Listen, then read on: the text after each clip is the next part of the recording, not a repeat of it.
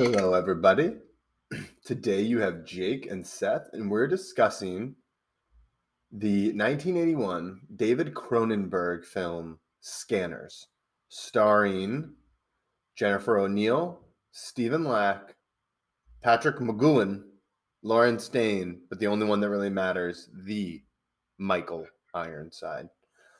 And the budget's not released, so that means it was made for probably nothing. But it made 14.2. This movie, big success, financially, critically, and one of the things that's mentioned too is that this, off of the success of Brood, it was really showing. It was really big not only for Canada in terms of in terms of Cronenberg being a Canadian director and this being produced from a Canadian film company. It was it was some of the most success in terms of box office success for Canadian films or artists.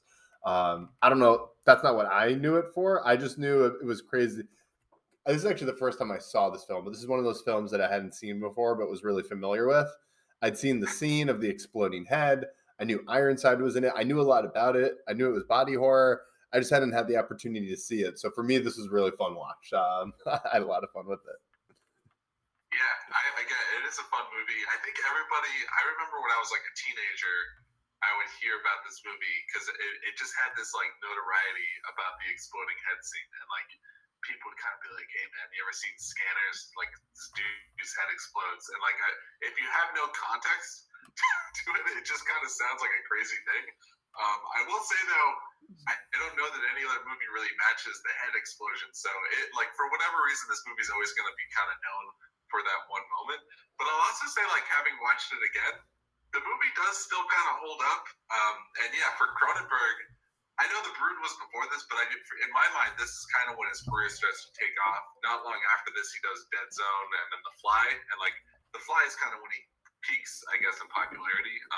But yeah, this is like still a lot of body horror stuff going on. I've always enjoyed Cronenberg's ability to use violence effectively. And sometimes I think other directors will use it kind of gratuitously or for shock value. But I always feel like the violence in his movie, even up to like something like The History of Violence, which is much later in his career, I always feel like there's a point he's trying to make to the audience about why it is so intense.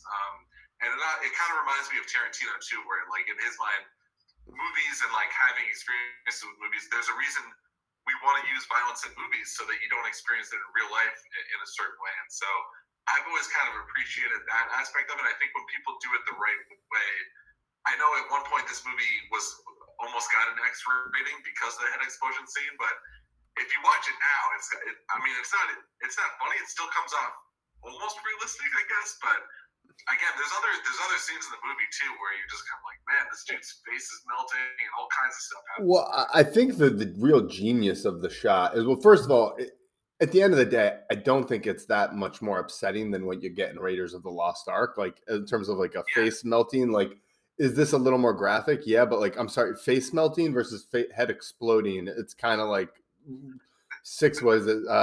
half a. Oh, what's it? 6 one way, half a dozen the other, or the phrase. It's like basically like, come on, like what are we? But the thing, this is what really shook. I don't want to say shook me because I should say what I think made it really effective. It happens in the first few minutes with a character you don't know, and it's actually how they introduce the villain and the power set. It's just. And there's when I think of body horror, what I really think of is like spectacle and kind of like the worst way. Like to me, that's like whether body horror is almost like those old like torture porn things, which are really just body horror in a different way. It's like they're getting a reaction for you, like not from the story or the acting, but from like a visceral, like the viscerally, like just seeing that, like I just transmitting that in your brain. It's like more so like, yeah, it's more visceral than like anything like actually artistic to me. But I don't feel that way with this film. I don't feel that way really at all with Cronenberg. And you said it, and I think this is usually meant with a negative connotation, like stylized violence. To me, that can mean one of two things. Like it's bad when they're having like in a comic book film, like for example, superheroes smashing buildings with innocent people in them, just so it looks cool. Like without, like to me, that's not like you're kind of missing the whole point of the heroism in that. But like, and I'm saying this for a reason. I just saw Black Adam in theaters recently. I won't go into that. I like the film, but there's a lot of like collateral damage in the film. And to me, like, I doubt that film was ever considered for an X, even though there's like pretty much like, or like in comic book films, there's tons of violence, but it's usually happening to a CGI character or like a henchman, and it's okay. And like, there's no doubt in my mind that like if this scene was done today, it'd be done with some element of CGI. The fact that they have to use practical effects and like the amount of painstaking work they went through, and like it's kind of a split-second shot. Like it's not even. I think they make it really quick to try to again tone down the rating a little bit, but it's like the amount of work they go to get that thing to look realistic enough that it is the guy's head exploding. It's just they went through and like they tried a lot of different versions. They tried like wax versions. They tried all kinds of different materials. And eventually it kind of turned into this like silicone latex thing.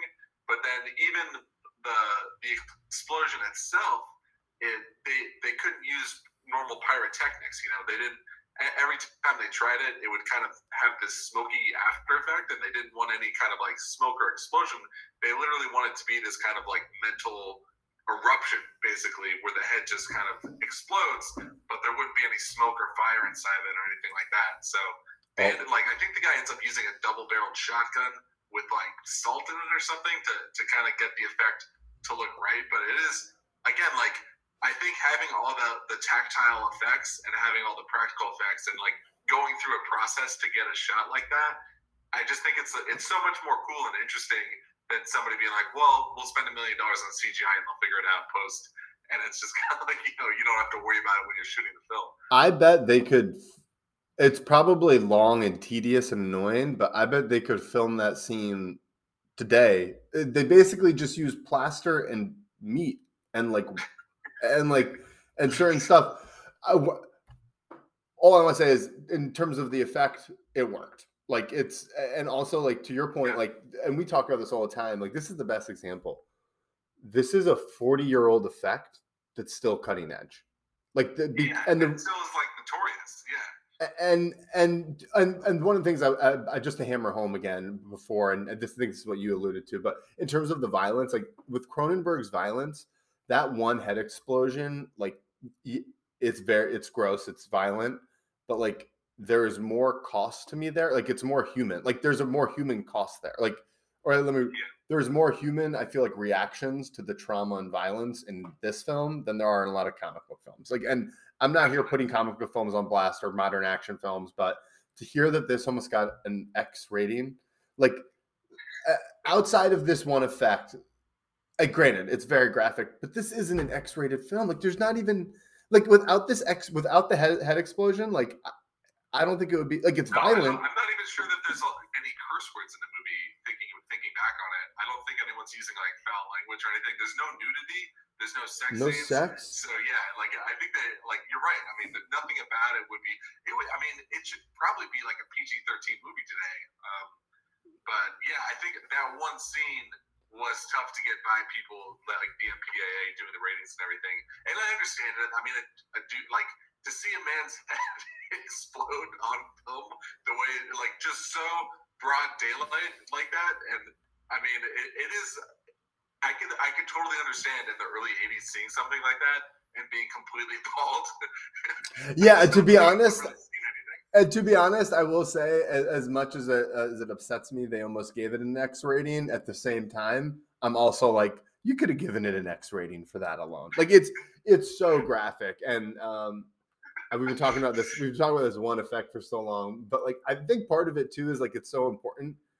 The film like really moves fast, and it's like there's more. I think it's more rich in theme than story is the way I kind of view it.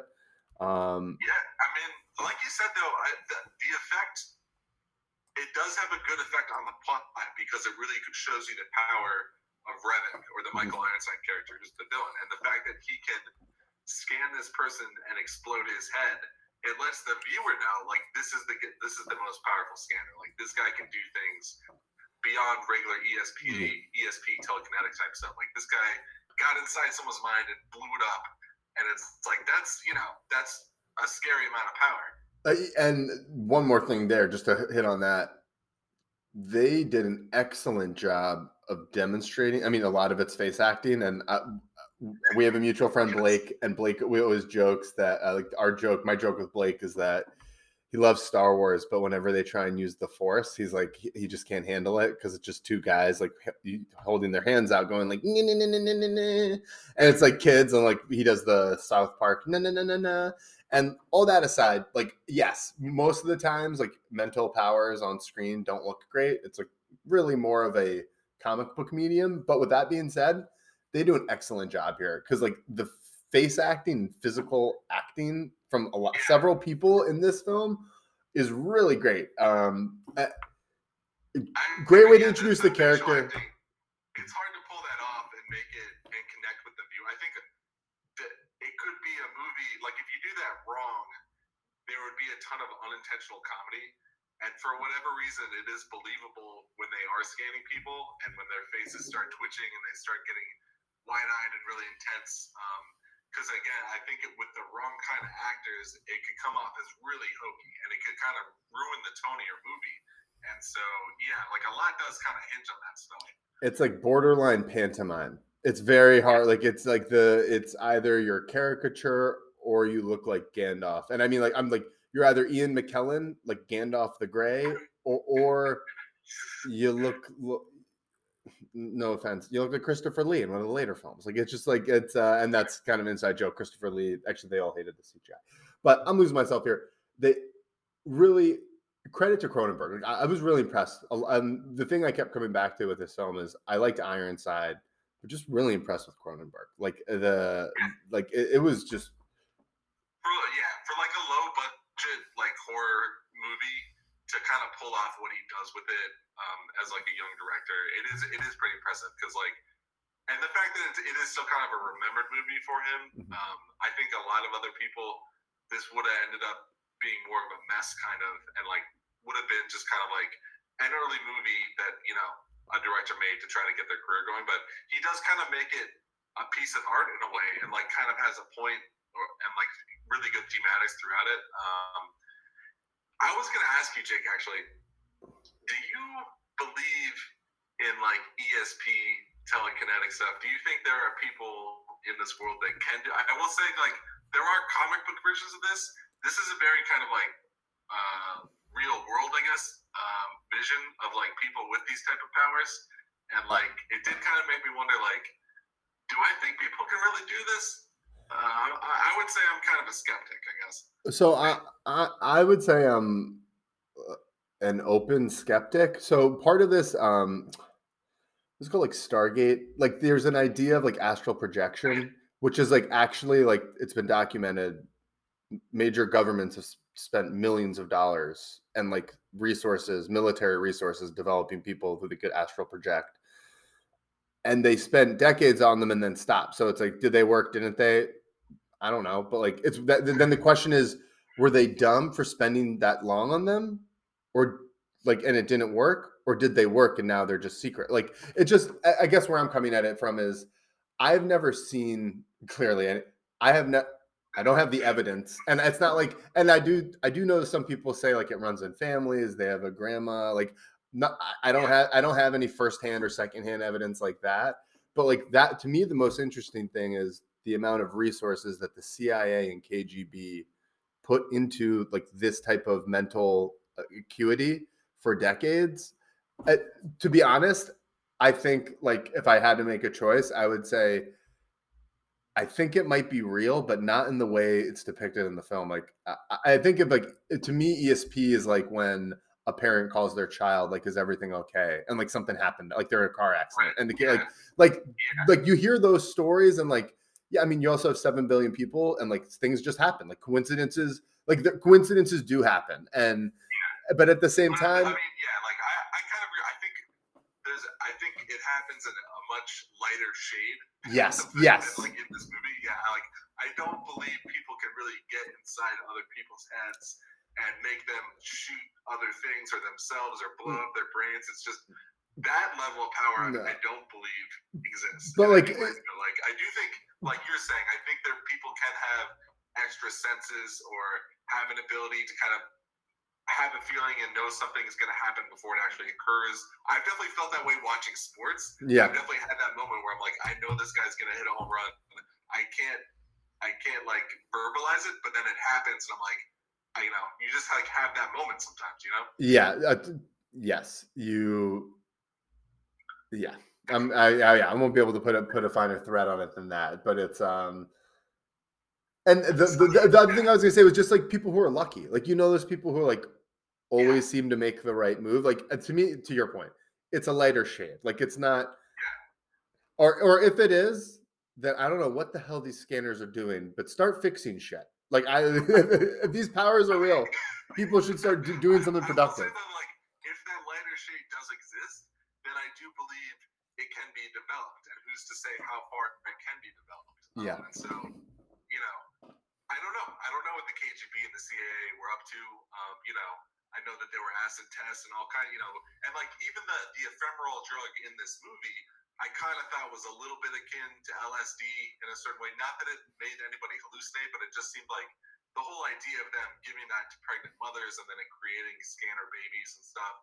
I just thought there was a whole kind of point Cronenberg was trying to make with that aspect of it. I thought that was interesting, but I think the other question is like, do I believe that there's some science group out there that thinks they can create people with these type of powers? Like maybe, like maybe, like that's a scarier thought. Like to me, or like they can like train it, but like that's the thing about this film. Like, yeah, it's crazy out there stuff, but it's also not like government testing like psychedelics on.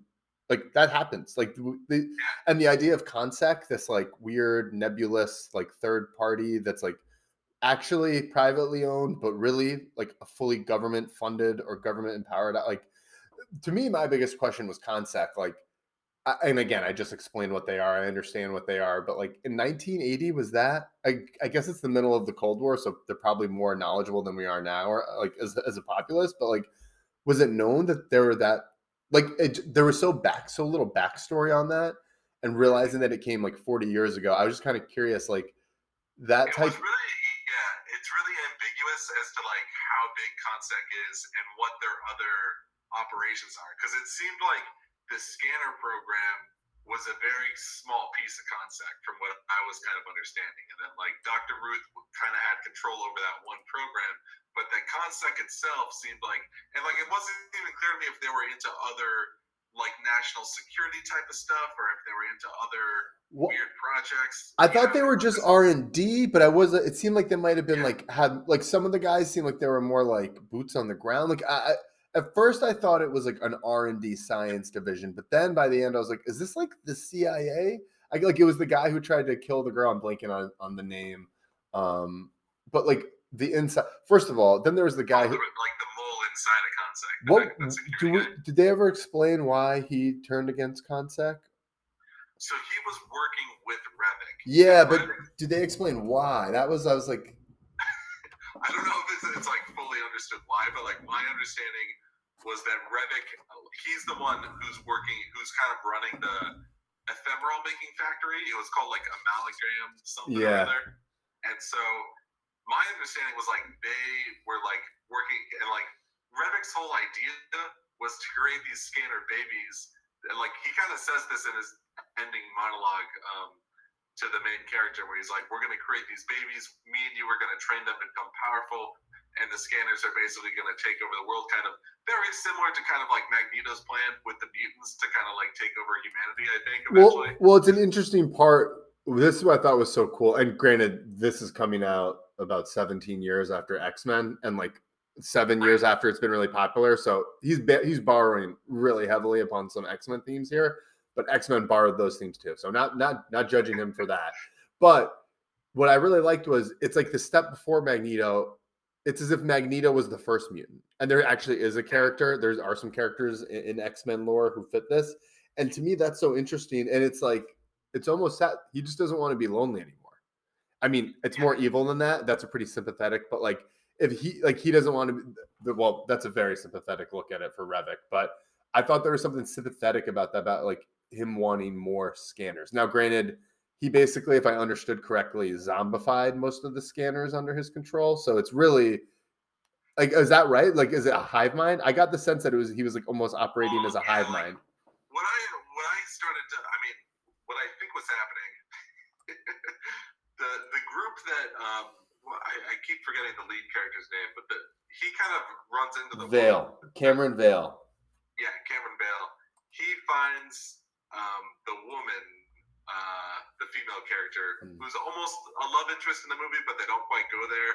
It seemed like they just kind of ran out of time, but like she's kind of with the group of scanners that seem like they're more positive, or like they're not fully with Revik, and that, but they still had contact with him. Like she knows who he is and knew details about him, but she referred to him as a nightmare and stuff, and so it seemed to me like she was with a sect of scanners that were more benevolent, I guess. Yeah. So my take was there were 3 sects. There was the Consec, what sect, which apparently they didn't even realize had been wiped out until the film started, and then there was the benevolent sect. His head exploded, but he was like the last one. Yeah, and then there was the benevolent sect, and then the Revik sect.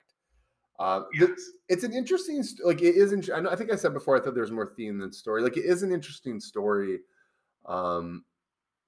There's also like I like the guy who's like the artist character, and like he has to kind of track him down to kind of like the mystery.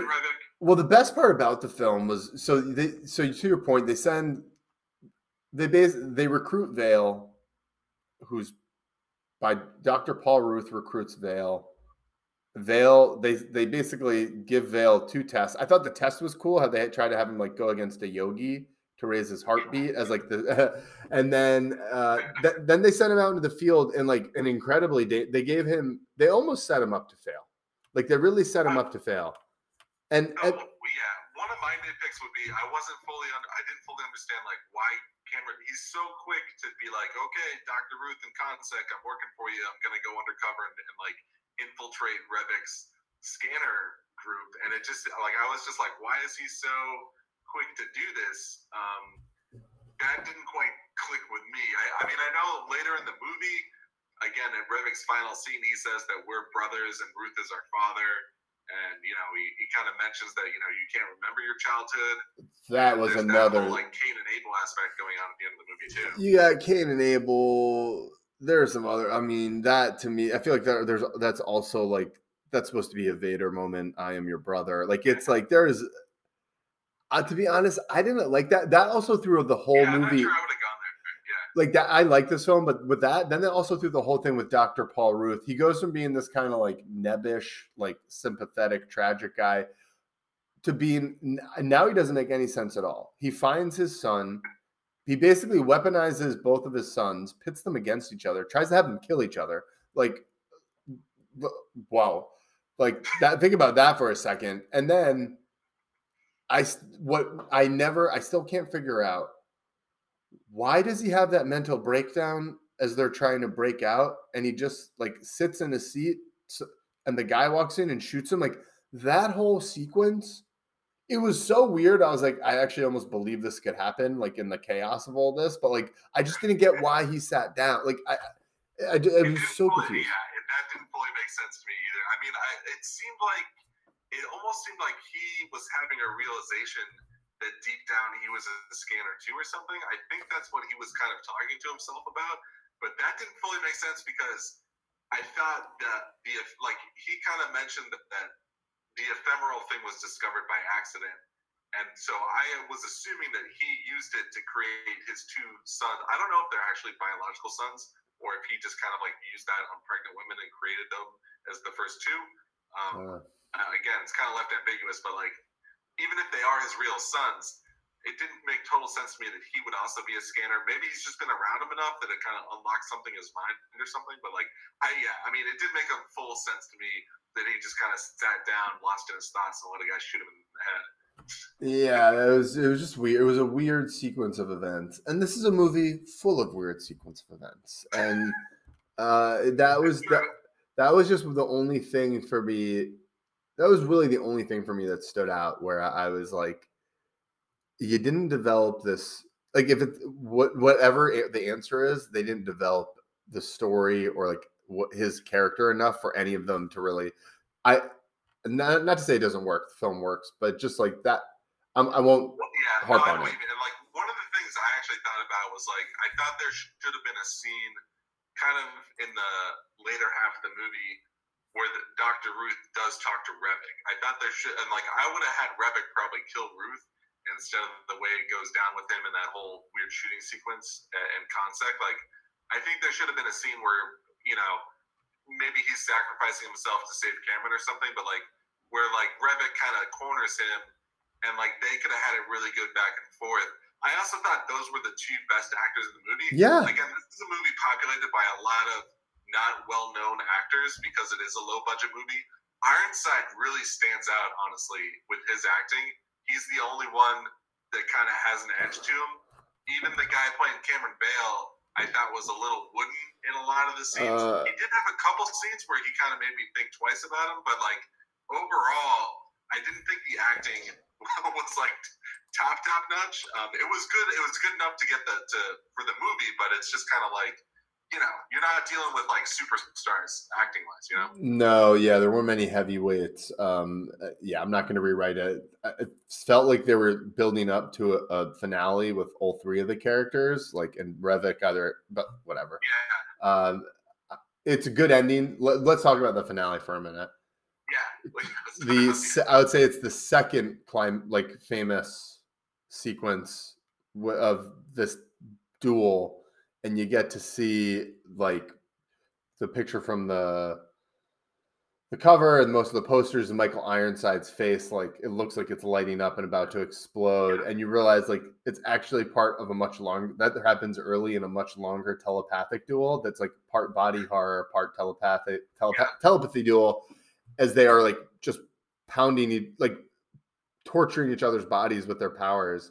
And it's a really cool, it can be a weird, that might not be everyone's taste, but it's a really cool, interesting sequence that I thought was like, to me, outside of the opening scene, like why this film works. Like it's weird, to your point, it doesn't have the best actors, but it handles this type of like mind battle, psychic battle so well. And it's like, the the score is perfect.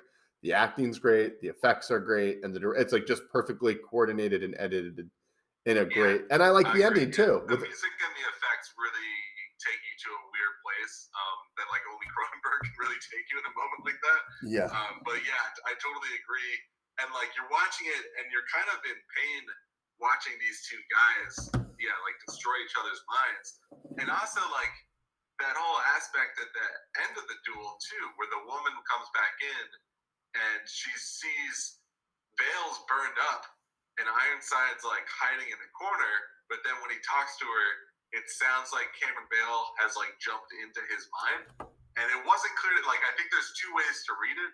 I think one way to read it is that Bale left his conscious body and like went into Ironside's body, and the other way to read it is that Ironside won the duel, and now both, because he kind of says like I'm gonna suck your mind out of your body or something like that, and so I think you could also see it as like he sucked Bale into his body, and now they both kind of exist inside of Ironside, kind of almost doubling his power or something. Oh, that's interesting. The thing I read was pretty definitive that it was Bale had managed to switch his consciousness, but I kind of like the ambiguity more. Also, to your point, I think that's the natural way to read it, is that Bale jumped bodies, but I do think there's like another way of looking at it. But you just you just made a really good point, because he said, "I'm going to suck you up." Like, that's exactly what he would be able to do. And then the other thing, it's like, well, his scar is gone, and it's like the things I read use that as a sign that Revok was gone. But now that we're talking about it, why would only his scar be gone? Like, why wouldn't his face be different? Like, I guess where I'm going with this is scar gone because it's Vale, or is his scar gone because Revok has more power now and can like physically transform himself? I mean, at that point, it's almost like a being John Malkovich kind of thing. It's like who's inside the body, and like you don't quite get a reaction from the girl, and like I think that's why it goes to the credits quickly, because I mean, again, I think the natural way of reading it is just that Bale jumped bodies, but I think if you think about it a little bit and again listen to his dialogue before the duel, there could be something more going on there. Wait, this is upsetting. they didn't even keep Ironside for Scanners too. Like Was there scanners too? there's been well, it seems like they're mostly straight to video or like. We're taking a quick break and we'll be right back.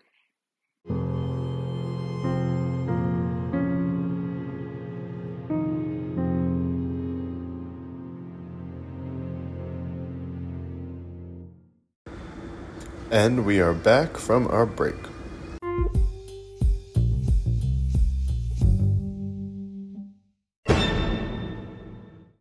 So Seth, you mentioned before, what would your dream casting be for the lead for Cameron Vale? Yeah, so if I was casting, I think I would have tried to get Goldblum into that role. I think he really fits well in the Cronenberg movies, and I think he would have done well giving that lead actor just a little more flavor and not having it be kind of more of a wooden, stoic type of person.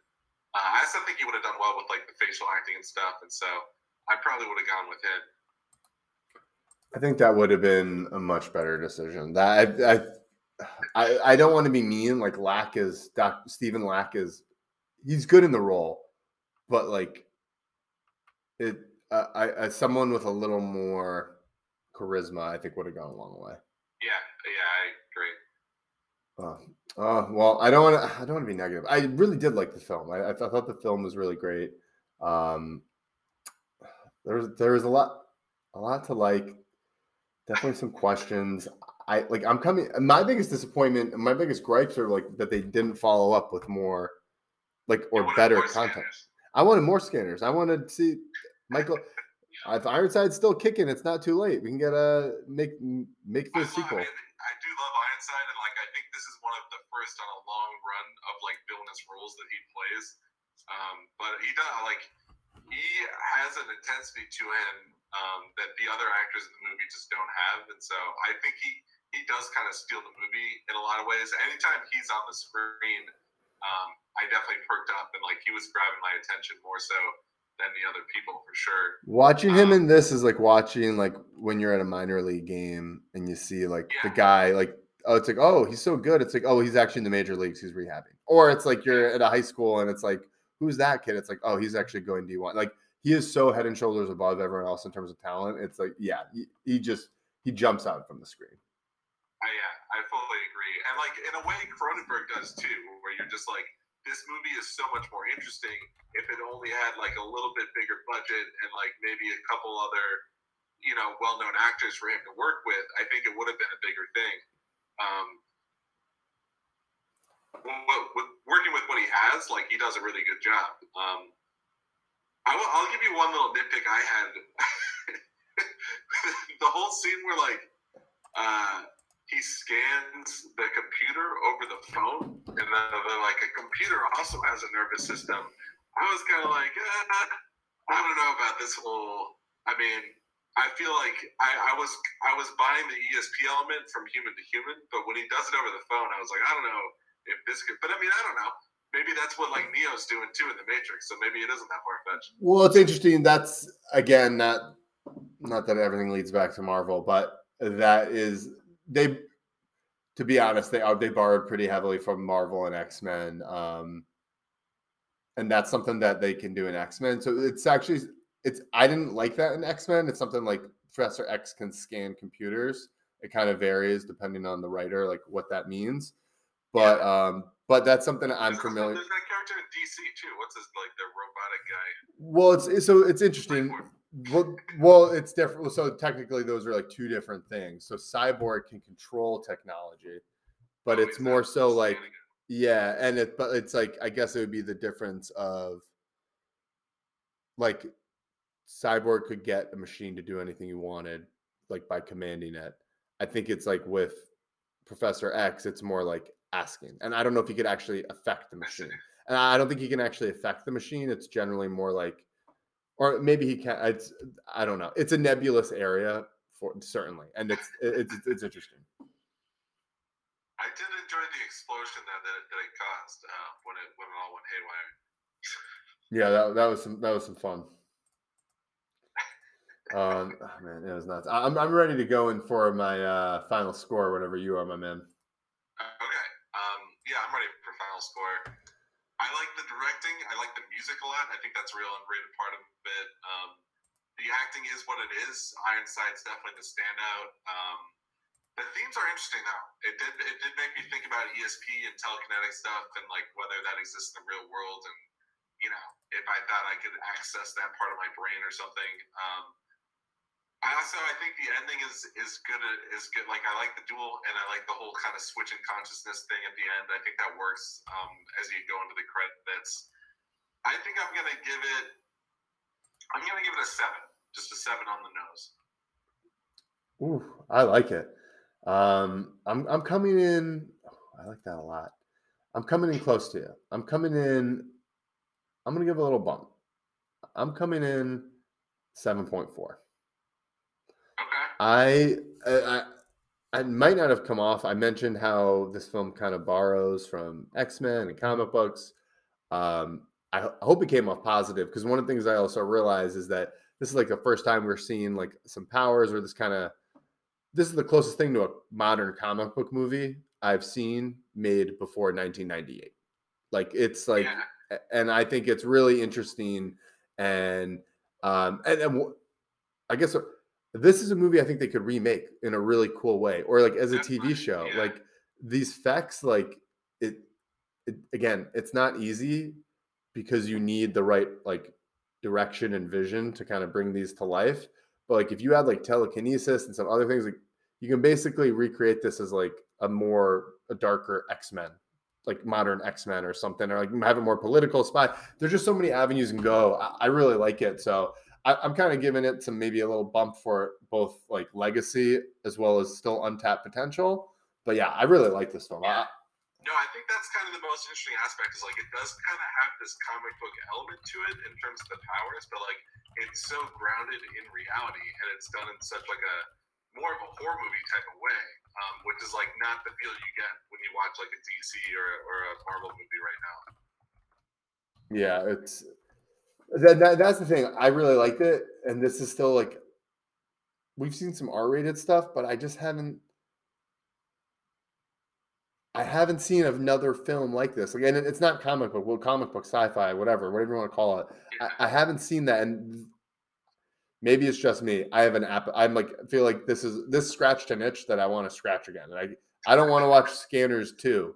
So I'm trying to figure out how to do that. I do think it should be remade. I think if you got some heavy hitter actors and a director that like could really do well with just kind of like the atmosphere and everything, and kind of do effects in it, like a combination, I would say, like of practical and CGI, and try to push the limits a little bit. I think it is right for like a good kind of remake. But I don't know if there's problems with Cronenberg signing off on that.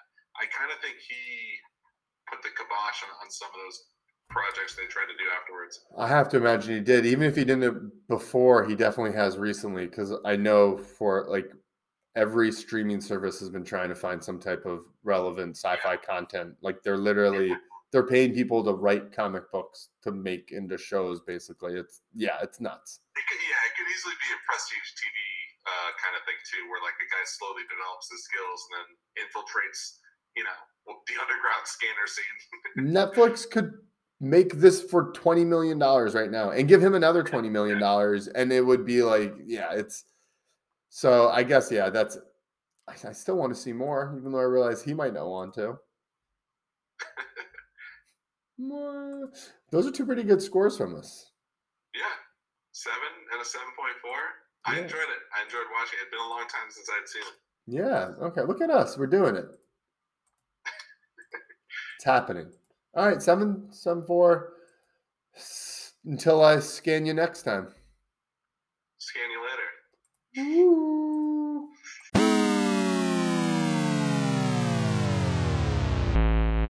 Oh, wait. Seth, we almost signed off. You forgot to say goodbye to your friends. Goodbye, friends. Bye.